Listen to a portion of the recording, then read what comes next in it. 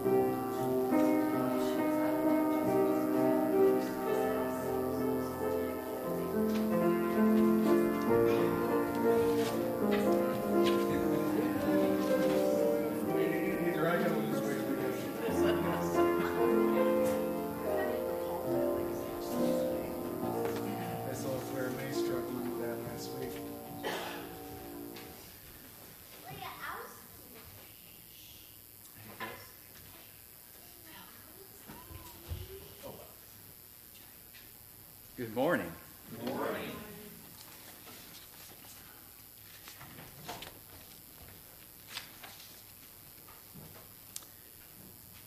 For you know that it was not with perishable things, such as silver or gold, that you were redeemed from the empty way of life handed down to you from your forefathers, but with the precious blood of Christ. 1 Peter 1:18a through 19a. Today is our communion service, and as is our tradition, we'll take a short break and then regather when you hear the music.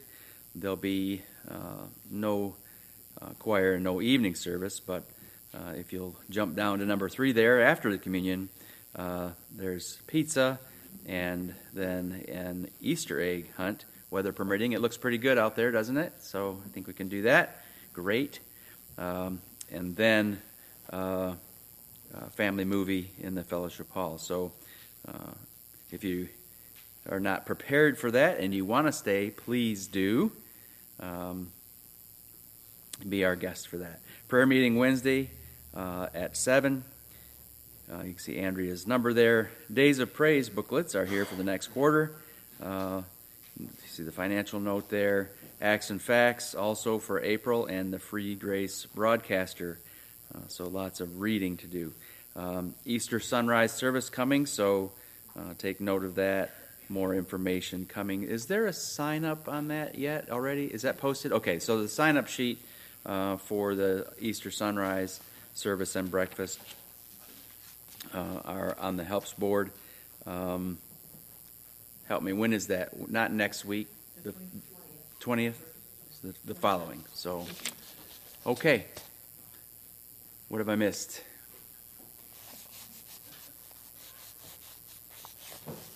A lot, but nothing right now. Scripture for meditation this morning, Matthew's Gospel, chapter 27, read 27 through 44.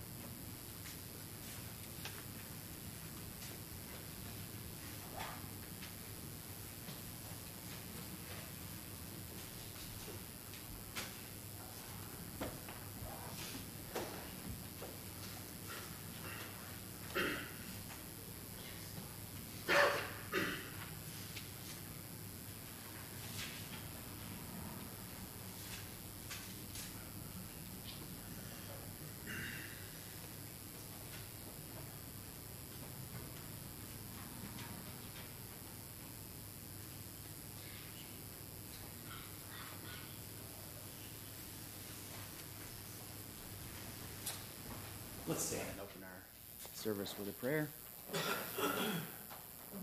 George, would you open for us today? Thanks. Father, we thank you so much for allowing us to gather with your people today. We ask, dear Lord, that your blessing would be upon this place and this people, that your word would go forth with power, and that it would convict our souls. Open our minds up, Lord, that we may know and understand the truth of your word. Bless Pastor as he speaks, that Christ might be exalted in all that is said and done. We ask this in Christ's name. Amen. Take your brown hymnal this morning and turn to number 199 in the brown, please. 199.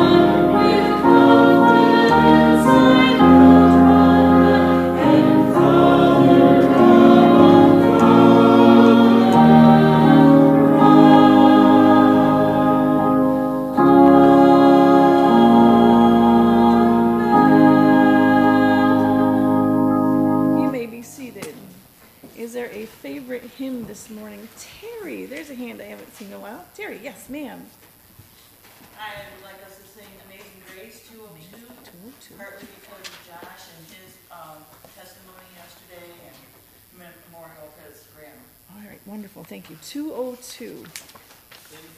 In the brown, yes, please.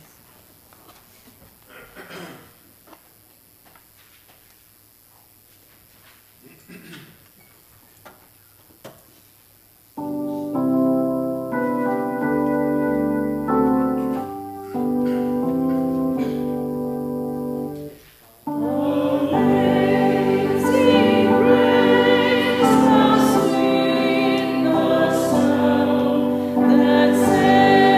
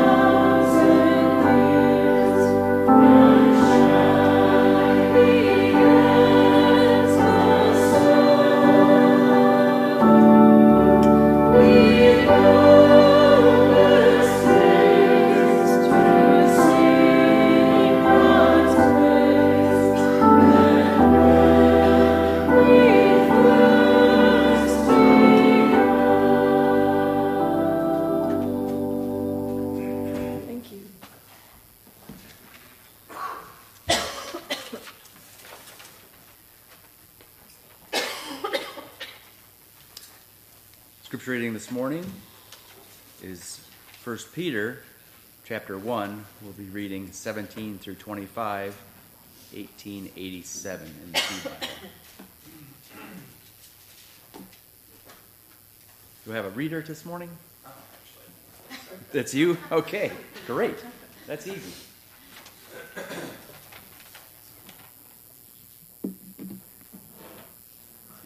Stand with us. Let's stand together.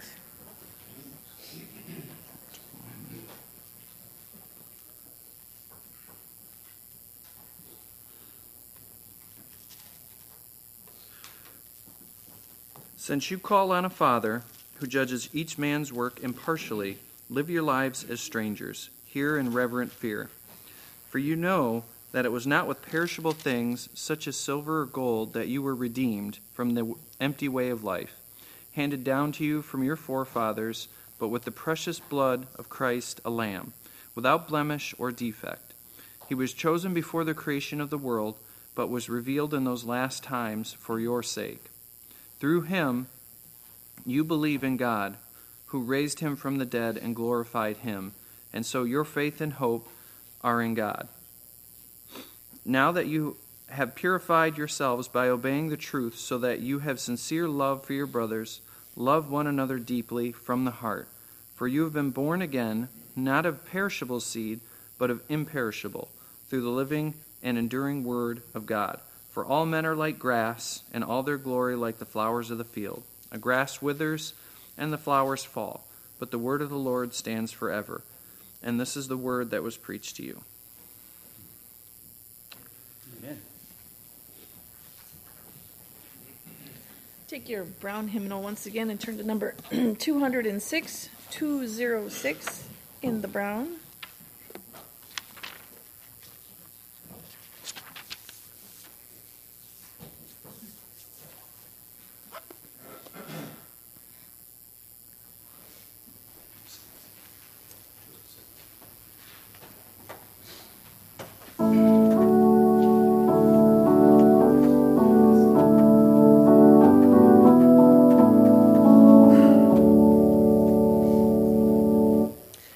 Amen.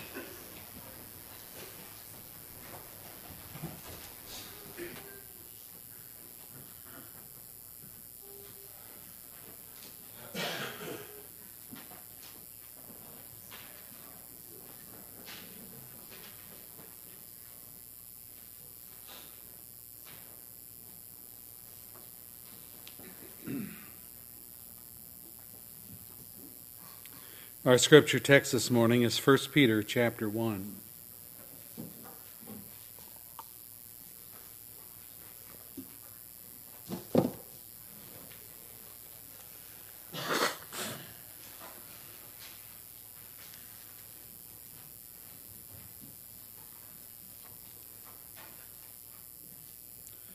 Our last study in the series, Christian Living in Perilous Times, proved that when God deals with people, he shows no favoritism. Even though he is our spiritual father, God is also our judge. We discovered that with his Old Testament people, Israel, God cared for them as a father does for his family, but when they sinned, he chastised them and did not let them off easily because simply he was their spiritual father. No, they were chastised. It is love that disciplines waywardness, and it is hatred that lets wickedness go unpunished. The end of the wicked is that they will perish. So what father wants to see that happen to his children? Well, God has pledged himself not to have that happen to his family. If he has to spank us, he's going to spank us so that we stay on the straight and narrow, as we often like to talk about. Then secondly, we talked about what it's like to live under the rule of an impartial God. Peter says, live your lives as strangers here. That is, don't become embedded with the culture by adopting its values, its goals, its methods. In the story Pilgrim's Progress, we notice that Pilgrim was tempted by Vanity Fair. By the way, that fair that has never shut down, even up to this day. Vanity Fair is still very much a part of our world. Alluring, drawing, attracting, trying to pull us back to living that style. Secondly, we looked at live your lives in reverent fear of God, who did not spare, this is important, who did not spare his only begotten Son when he became the sin bearer for his people. Now think about this. If God dealt with Jesus on the cross as the righteous judge that he is he going to let you off the hook for your willful sin? No, you need to have that sacrifice of Christ applied in order to be saved. Well, in today's study, 1 Peter, the apostle gives another incentive for striving to live a holy life. What is that incentive? He talks about redemption's costly price. Let's pray. Thank you, Lord, for your word, and we pray that you will bless us with the truth of it. We have many people in our day, they have their own views of heaven, how they're going to get there, what heaven is even like. When we hear their description of heaven, it sounds more like hell than heaven from a Christian viewpoint because it's full of all kinds of licentious living. But the Scripture teaches that heaven is a holy place because you are a holy God. And so if we're going to be partaking of holiness, then we have to be equipped for that. We have to be changed in our nature and in our hearts. And only God can do that. Only God can change another person. And you do that, Lord, through the preaching of truth. So help us to preach that this morning, to be people of truth. For me to preach it, for our people to hear it, for us all to obey it, and not exempt ourselves in any way. We ask this for our good. We also ask it for your glory. You are glorified when truth goes forth, and so we praise you for even recording it for us in the Holy Scriptures. Amen. We're looking this morning at the subject, redemption's costly price. Redemption's costly price. The first thing I have in the bulletin outline is that we're all captives. We don't think we are, but we are. We're captives. Some years ago, off the eastern coast of Africa, the eastern coast now, we don't normally think of that side of Africa. But off that coast, Somali pirates were heretofore taking capture cargo ships in that sea laden down with very valuable merchandise. Yeah, they were pirates. That's what pirates do. But then on this occasion, some years back, they decided to capture a couple from England who were sailing their yacht, not a cargo ship, but a yacht, in Somali waters. They boarded the yacht. They held them for a ransom of $7 million American dollars. Now think about this. Just a couple out in their yacht, and I don't care if the yacht costs $100,000 or whatever it is, they hit them up for $7 million American dollars. Well, they soon discovered that this couple didn't have access to $7 million American dollars, so they dropped the price to $100,000. Now think about that. From $7 million, they're going to drop it down to $100,000. But the dollar amount aside, that's not the point. The point is that these pirates literally took people into captivity by brute force, and they intended no release back to freedom unless they paid a sizable sum of money.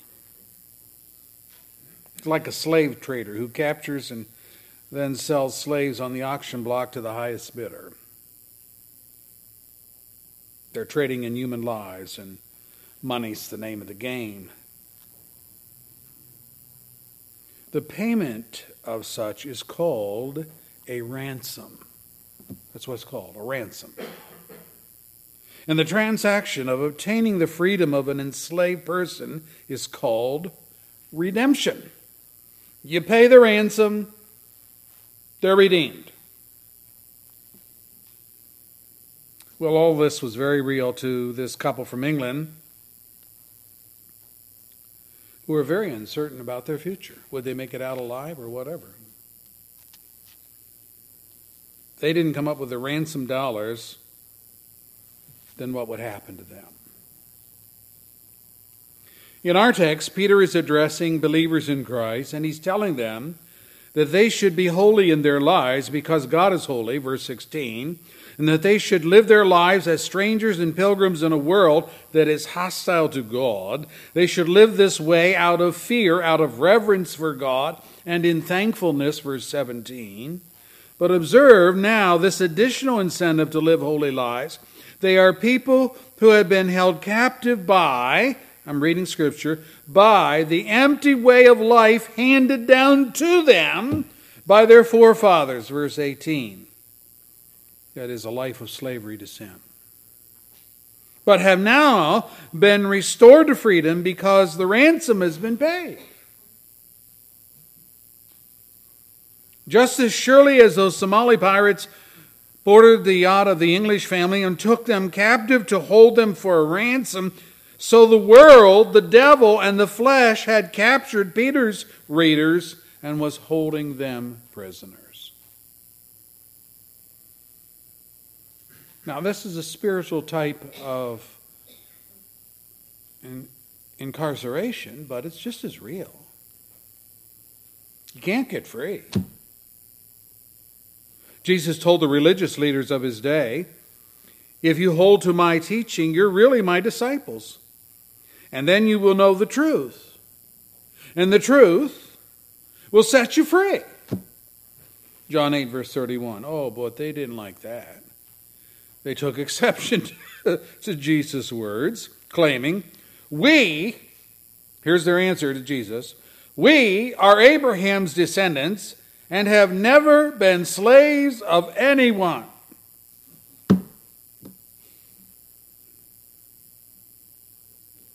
How can you say that we shall be set free? Well, apart from the fact that they were lying through their teeth, since their whole history, Israel's whole history, was marked by slavery to other people. Egyptian bondage, 400 years, 4 centuries. Babylonian captivity, 70 more years. Presently, as they talked to Jesus, they were under the heel of Rome. Captive, captive, captive, slave, slave, slave. Yet they say, we've never been slaves. How can you talk to us like we've been slaves? Here was Jesus' answer. John 8, verse 34. Everyone who sins is the slave of sin.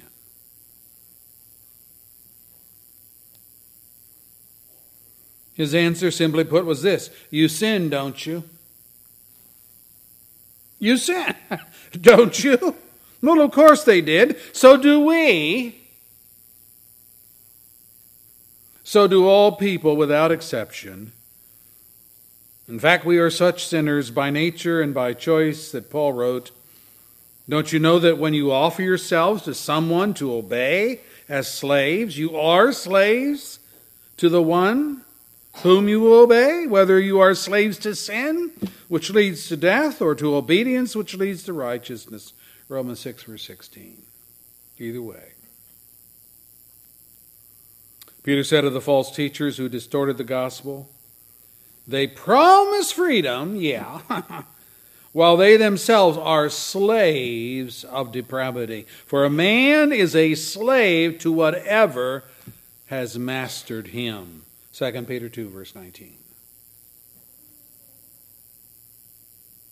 I could put it this way. Not to sin is not an option to people of the world. Paul told the Galatian brethren, formerly, when you didn't know God, you were slaves to those who by nature are not God's. But now that you know God, or rather are known by God, how is it that you're turning back to those weak and miserable principles? Do you wish to be enslaved by them all over again? Galatians 4, verse 8, verse 9. Oh, and by the way, Paul was not exempting himself from this scenario, nor should we. To Titus, Paul wrote, at one time, we too, you and me, Titus, at one time we too were foolish, disobedient, deceived, and enslaved by all kinds of passions and pleasures. We lived in malice and envy, being hated and hating one another. Titus 3, verse 3. So what is he saying? Well, he was admitting that at one time in his life, he was a hate monger. Just pumping out the bile of a bitter and wicked heart, who in the name of God persecuted the people of God. You remember that, don't you? Before King Agrippa, he gave this testimony, Paul. He says, I too was convinced I ought to do all that I could to oppose the name of Jesus of Nazareth. And that is just what I did in Jerusalem. On the authority of the chief priests, I put many of the saints in prison. When they were put to death, I cast my vote against them. Many a time, I went from one synagogue to another to have them punished, and I tried to force them to blaspheme. In my obsession against them, I even went to foreign cities to persecute them. Acts 26, verse 9 and following.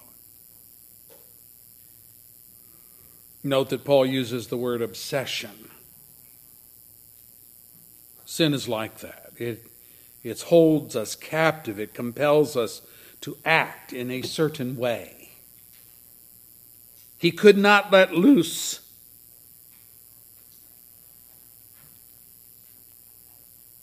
these Christian people. He couldn't leave them alone. He just had to hunt them down, even if it meant pursuing them to foreign cities. He had to find them. He had to arrest them. He had to imprison them. He had to try to compel them to blaspheme, and if that didn't work, then he had to vote for their execution. That's what obsession is.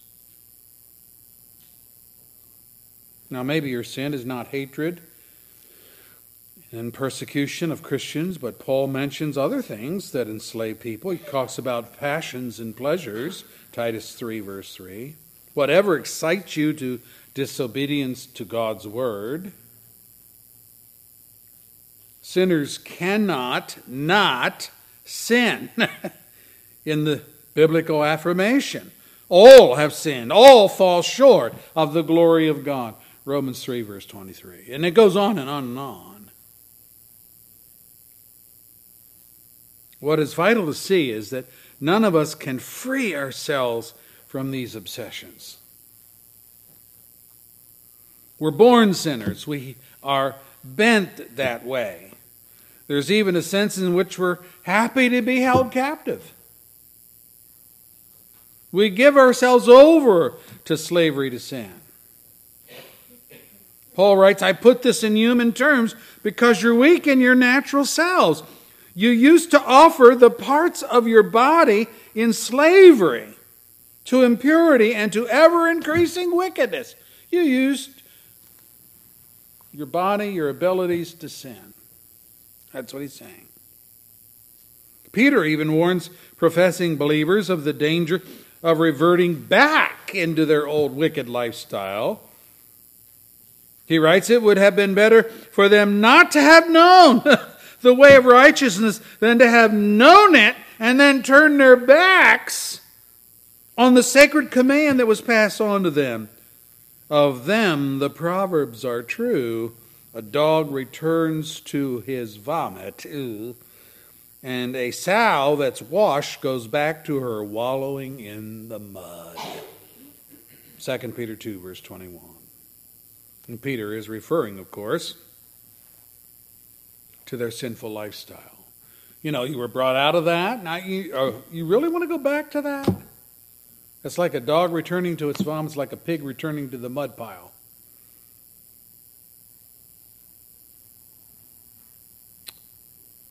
The chains of sin, think about this, brethren. The chains of sin are stronger than those used by the Philistines when they chained Samson to the grist mill to grind their grain.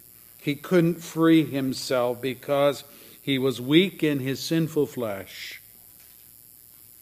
Having forsaken God, he was weak as any man. Say, well, what's your point? My point is this. No one can extricate himself or herself from sin's entanglements. No one. I had an elderly man in my Pennsylvania church. He was the son of Gerhardus Voss. Gerhardus Voss was a famous Princeton theologian. Well, his son, Gerhardus Voss Jr., was a member of my church in Pennsylvania. Highly intelligent man, but a meager means and ambition. Not like his dad. Yet he had learned his father's theology. One day I noticed him coming up from the basement of the church where the bathrooms were located, and I noticed that he had cobwebs in his gray hair.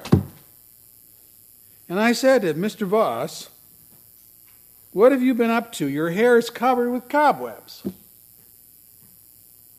His reply was, now this is the way he talked. I was watching this centipede that was caught in a spider web in the corner of the basement window, and even with all of its many legs, the more it struggled to get free, the more entangled it became. So I realized that it could never get free, and so I extricated the centipede from the spider web and carried it outside and let it go. And then he chuckled to himself and walked away. Kind of like God's redemption. Wow. How very true. Sin is like the spider web that holds us fast. And the more you struggle to get free, the more entangled you become, and only a rescue from the outside, an outside source, only that can extricate you from its sticky web. We are all kidnapped prisoners awaiting redemption, not knowing if or when or what means it will come to, maybe even contenting ourselves that we're free. I feel free when we are not free at all. So what is the ransom price? Well, the triad enemy of every person in life is the world, the flesh, the devil. 1, 2, 3. 3 enemies of your soul. The world, the flesh, the devil. John wrote, "For everything in the world, the cravings of sinful man, the lust of his eyes, the boasting of what he has and does, comes not from the Father, but it's from the world." 1 John 2, verse 16. So number 1, the world. Then Paul writes, "For the sinful nature desires what is contrary to the Spirit, and the Spirit what is contrary to the sinful nature. They are in conflict with each other, so that you do not do what you want." Galatians 5, verse 17. So, the world, but also sinful nature. Then thirdly, let's not forget the devil. Peter writes, "Be self-controlled, be alert. Your enemy, the devil, prowls around like a roaring lion, looking for someone to devour." 1 Peter 5, verse 8. So, world, flesh, devil, they all have a hold on you. They're all determined to maintain your allegiance. They are all committed not to let you go free. These are captors who are not interested in money. They don't intend freedom. They plan to keep all that they have enslaved, and they've enslaved everybody. Neither you, nor your friends, nor your loved ones have anything they want or need. They're keeping you. And that's why Peter writes, "You know that it was not with perishable things, such as silver or gold, that you were redeemed." Verse 18. The world, the flesh, and the devil doesn't want your silver. It doesn't want your gold.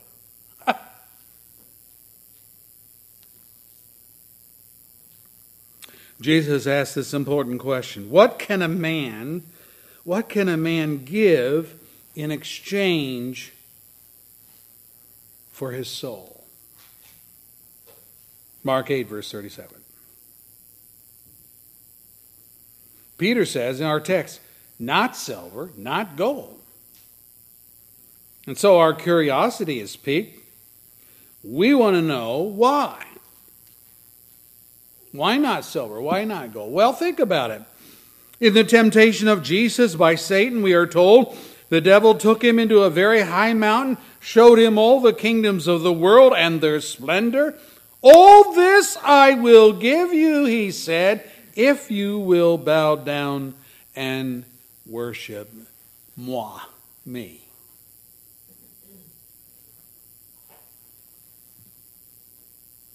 Is the one who already possesses all the kingdoms of the world willing to accept your pitiful resources to set you free? Not likely. Not ever. So money isn't going to do it. What about lust? Will money paid quench the sinful nature's lust for self-gratification? Paul writes in Ephesians 4, verse 19, "Having lost all sensitivity, they have given themselves over to sensuality so as to indulge in every kind of impurity with a continual lust for more." Ephesians 4, verse 19. Lust is always hungry. More, more, more, more, more. Never enough, never satisfied. What about the world? What will it agree to set you free?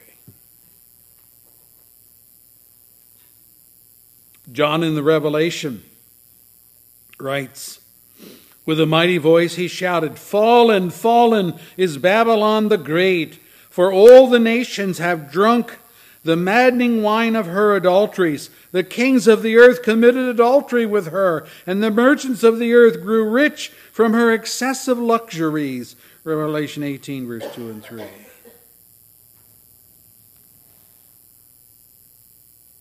The world wants nothing you possess because it possesses everything it wants. And it wants you, period. So you can't buy it off. So none of these triad enemies, money, lust, the world and its baubles, its pretties, its pleasures, none of these triad enemies need or want anything you have or might obtain as a ransom price for your freedom. It has you. It's going to keep you. So the first fundamental element of a trade is destroyed. You're a slave with no personal means to extricate yourself from the spider's entangled web. The spider prefers having you under its control over anything you might offer to secure your freedom. You can beg, you can plead, you can reason, you can use logic, you can try to outwit your captors, but they're not deceived, they're not moved by your passion, they're not tempted by your wealth, they are not disposed to grace, and they don't care anything about mercy. They have you, and they know it. They have you, and they plan to keep you. They are perishing, and you will perish with them. Good, good, good, so they think. They would have it so. So, redemption, that is being set free, is a pipe dream. They will never, ever trade anything you are or possess to set you free. They have you and they know it. The world, the flesh, the devil. The only course for freedom, then, is war. War. Someone will have to do battle for you and actually take you away from your captors by force. I wish our politicians understood this about the Taliban. There are no successful negotiations with them. The enemy is not interested in freedom. It's only interested in death. And our spiritual enemies are the same. Jesus said of Satan, he was a murderer from the beginning. Romans 8, verse 44. Paul wrote, the wages of sin is death. John wrote of Babylon, this title was written on her forehead, Mystery Babylon the Great, the mother of prostitutes and of the abomination of the earth. I saw that the woman was drunk with the blood of the saints, the blood of those who bore testimony to Jesus. And when I saw her, I was greatly astonished. Revelation 17, verse 5 and 6. Murder, mayhem. This is all the enemies of your soul are interested in. You cannot buy your freedom from bloodthirsty tyrants because they will not negotiate. Oh boy, we are in deep trouble then, aren't we? What we need is someone to come in and actually rescue us Take it to them. Take it to the enemies. So what is God's redemption? Well, His redemption is by blood. It has to do with the battle against our spiritual enemies. Now we might be thinking, well, who is this triad of enemies anyway? Isn't God more powerful than the world, the flesh, the devil? Why doesn't God just give them a good whooping and snatch us away? Well, brethren, there is just a little matter of justice. Justice. Moses writes, He is the rock, speaking of God. He is the rock, His works are perfect, and all His ways are just. A faithful God who does no wrong, upright and just is He. Deuteronomy 32, verse 4. In our last study, we learned that God does not show favoritism in the dispensing of His justice, so we cannot expect leniency towards our sin. And sin is the problem. Our spiritual enemies, the world, the flesh, the devil, know this. It's the cords of sin that hold us fast in this web. We are theirs by choice. We are theirs by practice.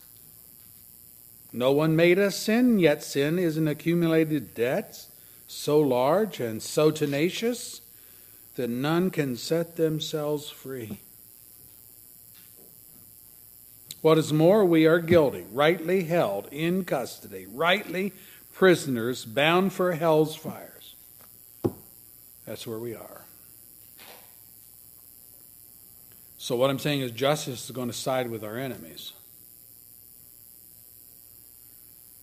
God cannot violate His own standard of right. I can hear our enemies laughing because they know this is so. Paul writes, as for you, he's writing to the Ephesian brethren, as for you, you were dead in your transgressions and sins in which you used to live when you followed the ways of this world and of the ruler of the kingdom of the air. That's the devil. The Spirit who's now at work in those who are disobedient. All of us also lived among them at one time, gratifying the cravings of our sinful nature, following its desires and its thoughts. Like the rest, we were by nature objects of wrath. Ephesians 2, 1-3. That's very true. But this is not our present state, since redemption has come. But it was our life. It was our life when sin was our slave master.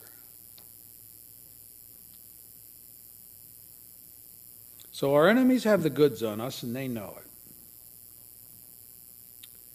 They are on the side of right and intend to take you to hell legally.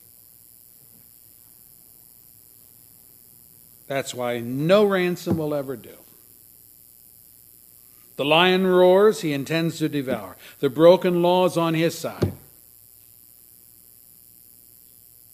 What did God do to set you free? What could He do?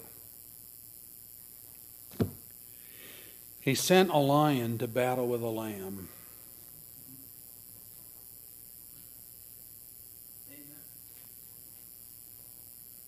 The ransom paid addressed the sin issue so as to take the teeth out of the lion's roar.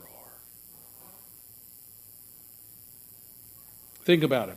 If God can settle the sin question, if He can settle the sin question, if He can settle your debt to His own holy law, if He can pay what the law requires, the wages of sin is death, then all those under that penalty for whom the payment has been made, that's the required ransom, are redeemed and must be set free, regardless of what our spiritual enemies want. Pay the debt off, they got to let you go. Our sin places the sword of justice into our enemy's hands, but if sin is atoned for, if its penalty is fully exhausted, Justice is satisfied. The sword of justice no longer has any claim against us. And justice has been satisfied, the law's requirement has been fulfilled, then you and I must go free. So I want you to observe the first outcome. First, the first outcome is this. It's inconceivable that a lamb could do battle with a lion and win. Think about that.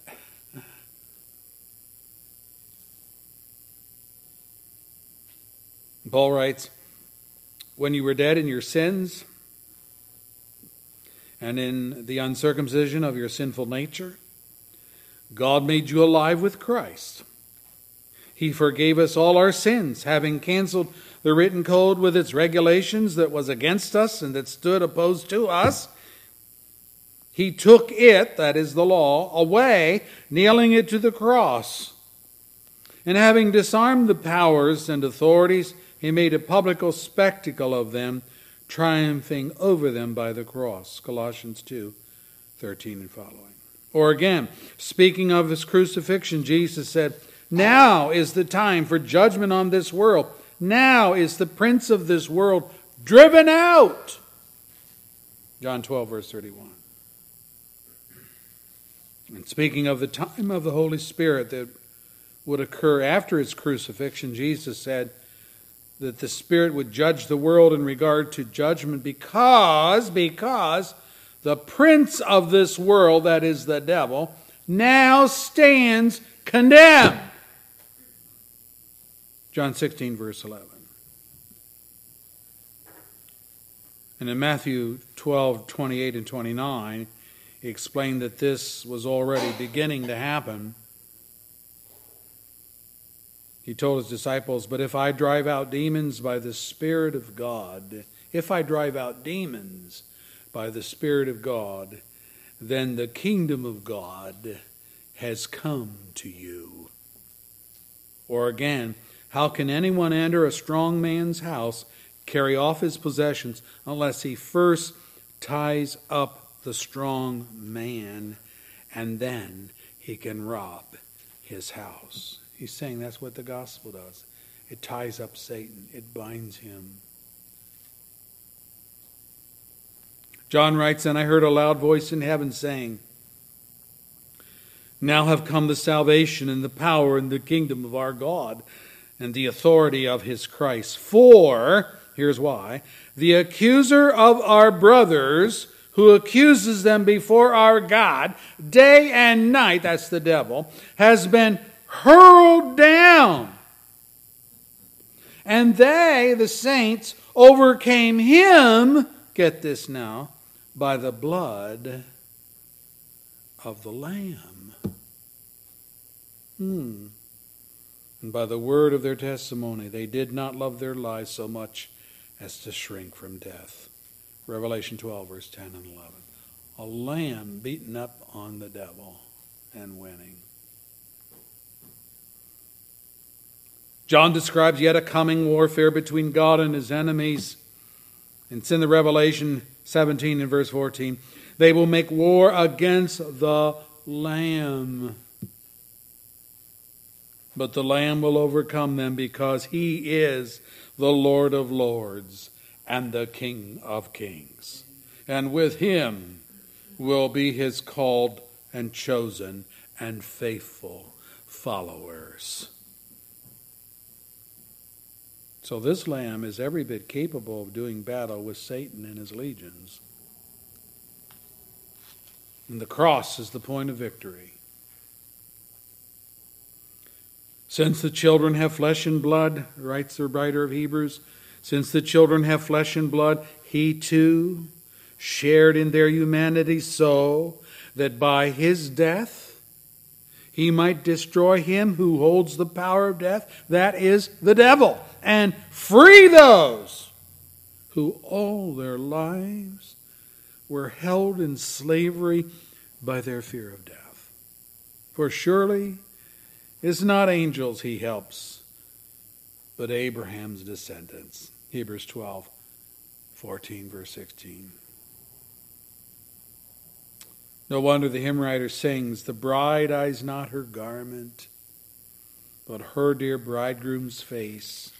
I will not gaze at glory, but on my King of grace." Not at the crown he giveth, but on his pierced hands.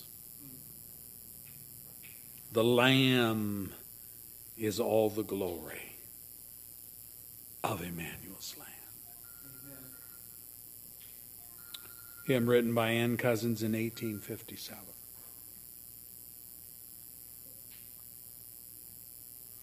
Secondly, it's inconceivable that a lamb could overcome the world's hold on us. But Jesus said to his disciples, "I have told you these things so that in me you may have peace. In this world you will be in trouble, but take heart, I have overcome the world."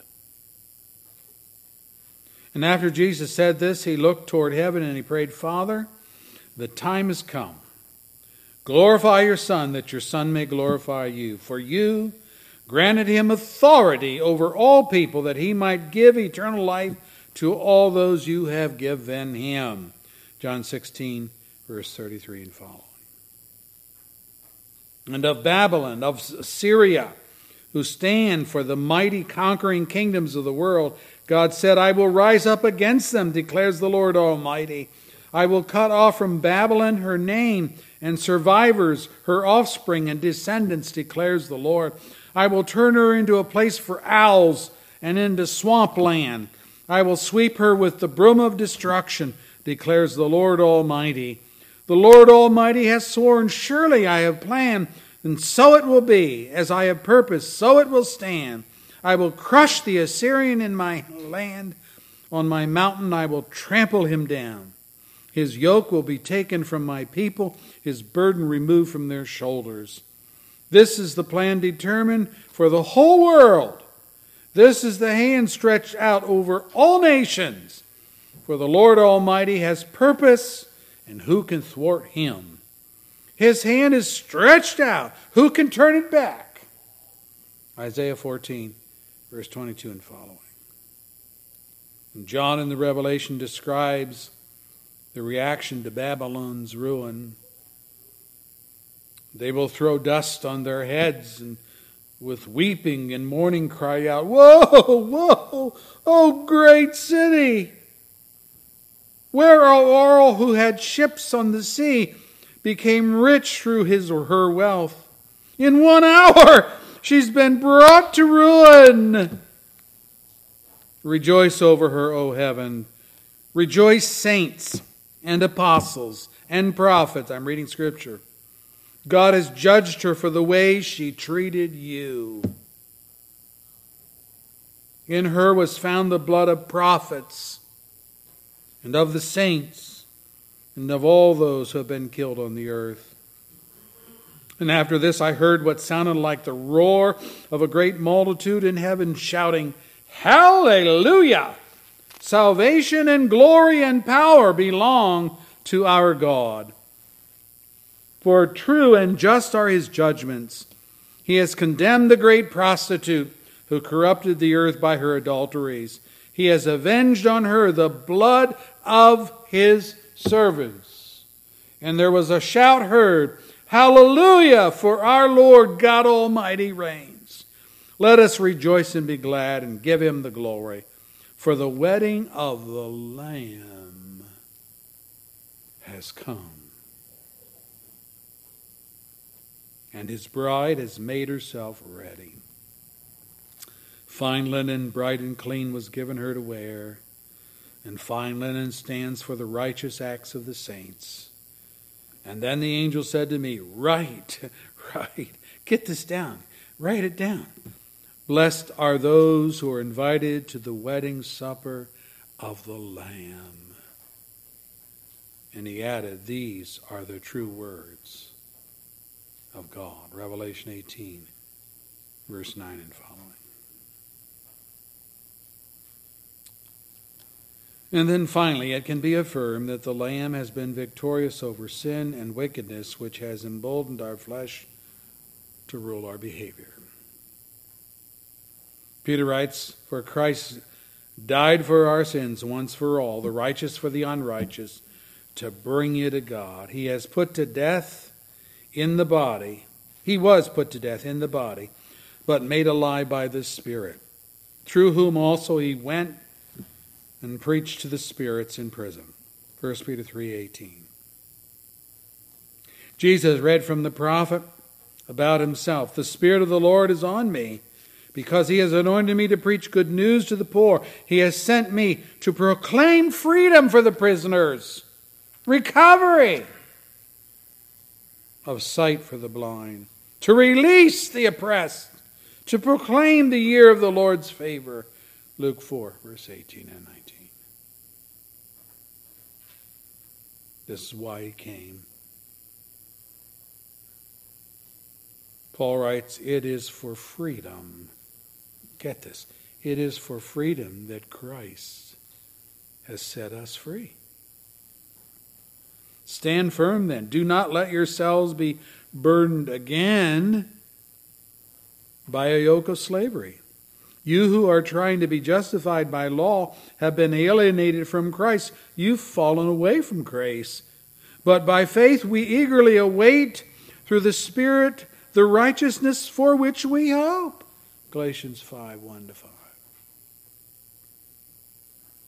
By the way, that righteousness is Christ himself. Again, Paul writes, "It is because of him that you are in Christ Jesus, who has become for us wisdom from God. That is, he has become our righteousness, our holiness, our redemption." 1 Corinthians 1:30. So the Lamb is, in every way, a fitting opponent and victor over the devil, the world, the flesh. And I close with the thought of the Lamb's victory. Isaiah predicted, "This is what the sovereign Lord says. See, I will beckon to the Gentiles. I will lift up my banner to the peoples. They will bring your sons in their arms and carry your daughters on their shoulders.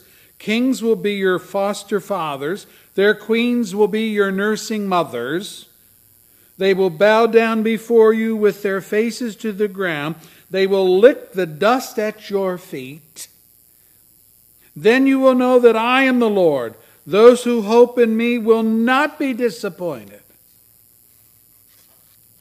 Can plunder be taken from warriors and captives rescued from the fierce? But this is what the Lord says. Yes, captives will be taken from warriors and plunder retrieved from the fierce. I will contend with those who contend with you, and your children I will save. I will make your oppressors eat their own flesh. They will be drunk on their own blood, as with wine. Then all mankind will know that I, the Lord, am your Savior and your Redeemer, the Mighty One of Jacob. Isaiah 49, verse 22 and following. Can these emancipations take place? Seems impossible. And then he answers his own question. Yeah, they're going to take place.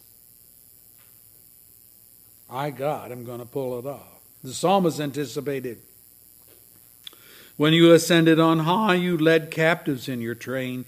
You received gifts from men and even from the rebellious, that you, O Lord God, might dwell there. Praise be to the Lord, to the God our Savior, who daily bears our burdens. Our God is a God who saves. From the sovereign Lord comes escape from death." Psalm 68, verse 18 and following. Jesus fulfilled these promises.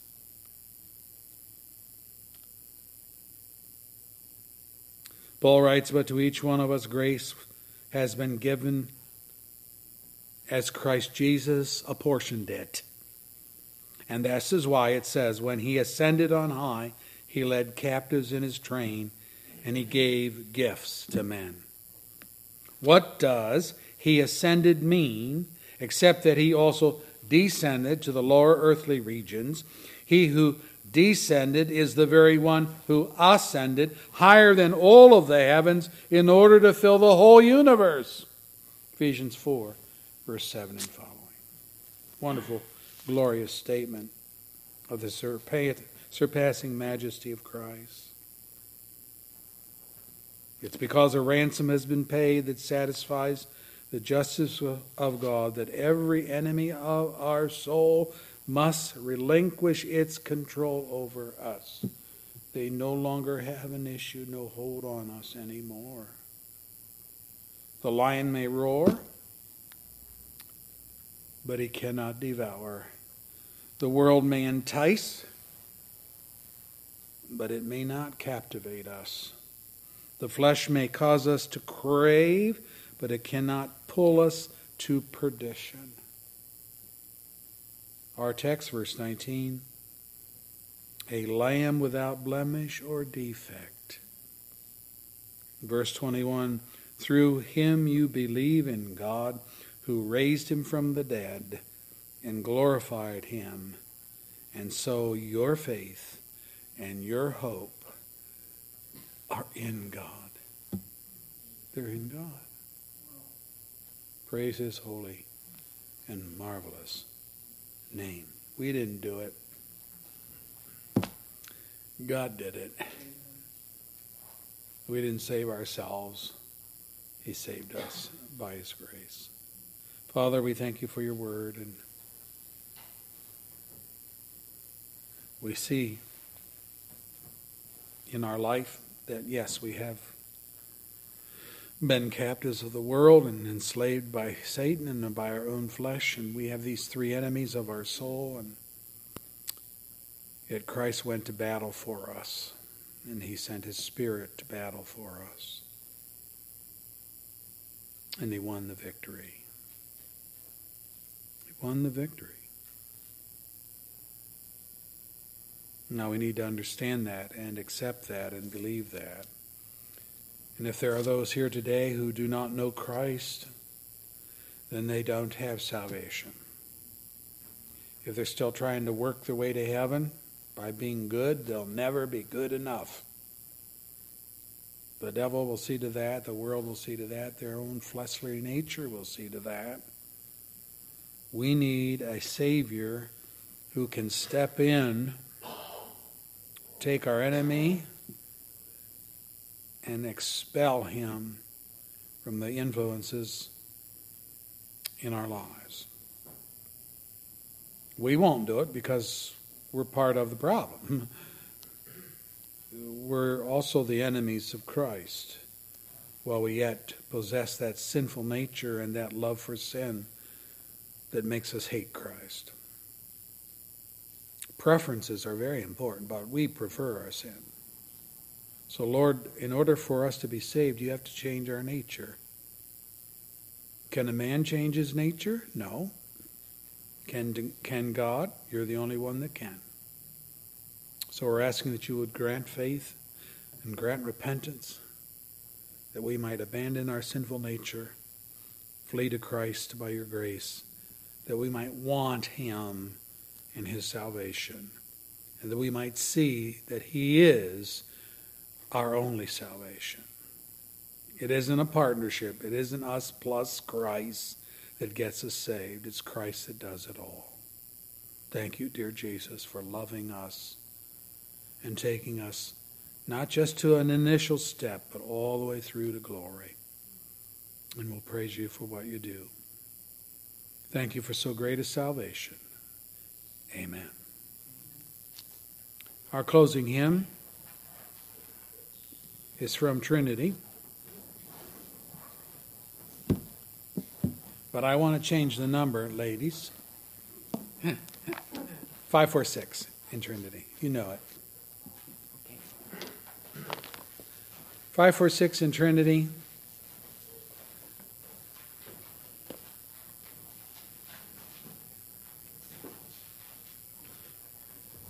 And I chose this hymn because We've been talking about the Lamb, the Christ.